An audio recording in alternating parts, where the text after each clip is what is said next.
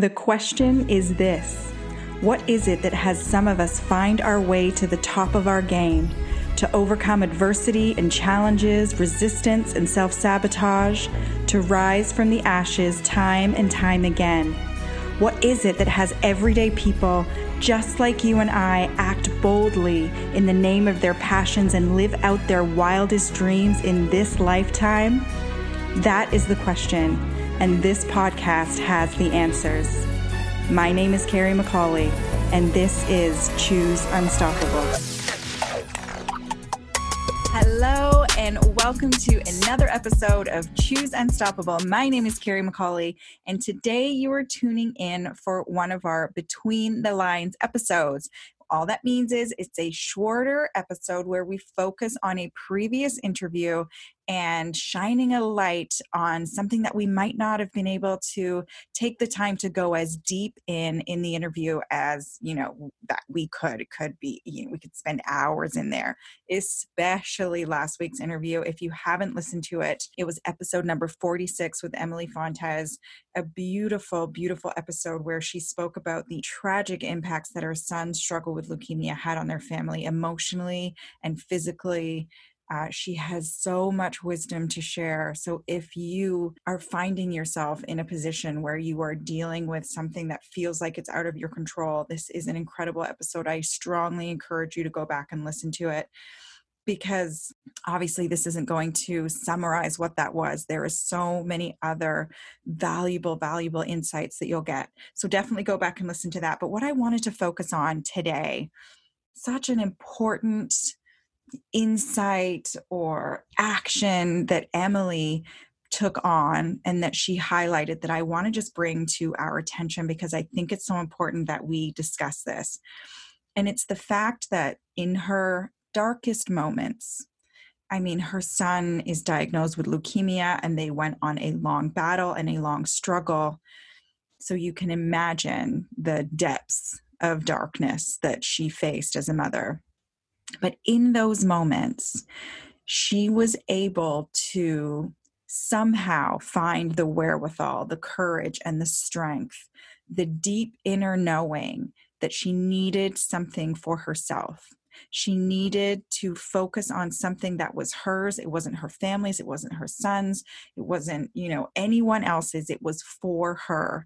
She chose the fiddle, which may or may not be yours.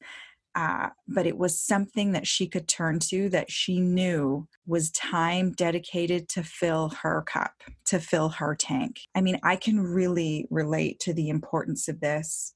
When my mother died, my daughter was 10 months old and my son was 3 years old. And it was a dark time. It was a darker window in my life. And when it was at its darkest, it wasn't right away. It was, a handful of months down the road. I knew intuitively, instinctively that I had to find something for myself, or else I would lose myself. You guys get it. It's not anything selfish. It's truly the only way to stay grounded and connected is to fill your own tank and fill your own cup. And I chose probably one of the strangest things to choose in a time of deep despair.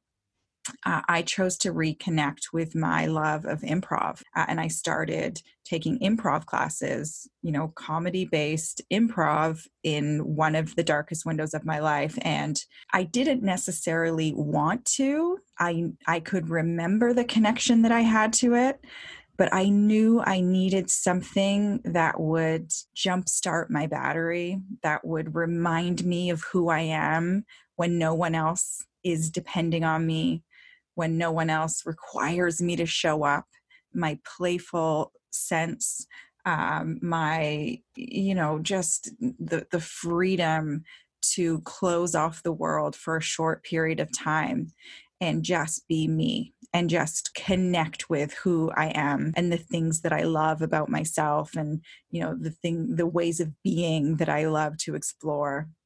And so whether it's the fiddle, whether it's an improv class in your darkest window, if you are going through a more challenging time in your life and you look around at your days and your weeks and, God forbid, your months. And there is nothing specifically for you in there, dedicated to who you know yourself to be, to who you connect with, to who you remember you were. Then I strongly encourage you to find something, to carve out a small window of time. And look, I know it's hard to find time, but this is of such critical importance that you find the time to be with you, the time to connect with you, to fill your cup, to fill your tank, so that you can continue to serve and be there for others, whatever it might be for you. The fiddle, improv, knitting, singing, dancing, car mechanic, whatever it is, schedule it in.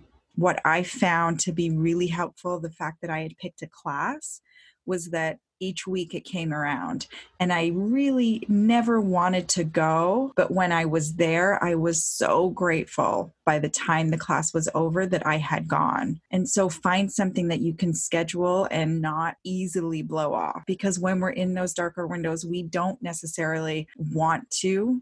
And if it's something we can easily push to the side, we will put ourselves right back to the bottom of our own priority list. We do it in the best of times.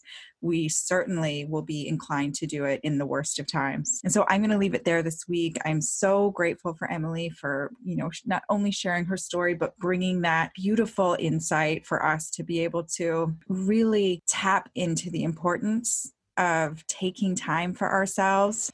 We'll be back next week with an incredible episode. Our guests are teaching me so much. The lessons that are coming through these podcasts, I am so just in awe of the human spirit. So tune in next week. You won't regret it. Until then, choose unstoppable. We'll see you soon. Thank you so much for listening today. It would mean the world to me if you enjoyed the content to please leave a review and a rating and subscribe to the show.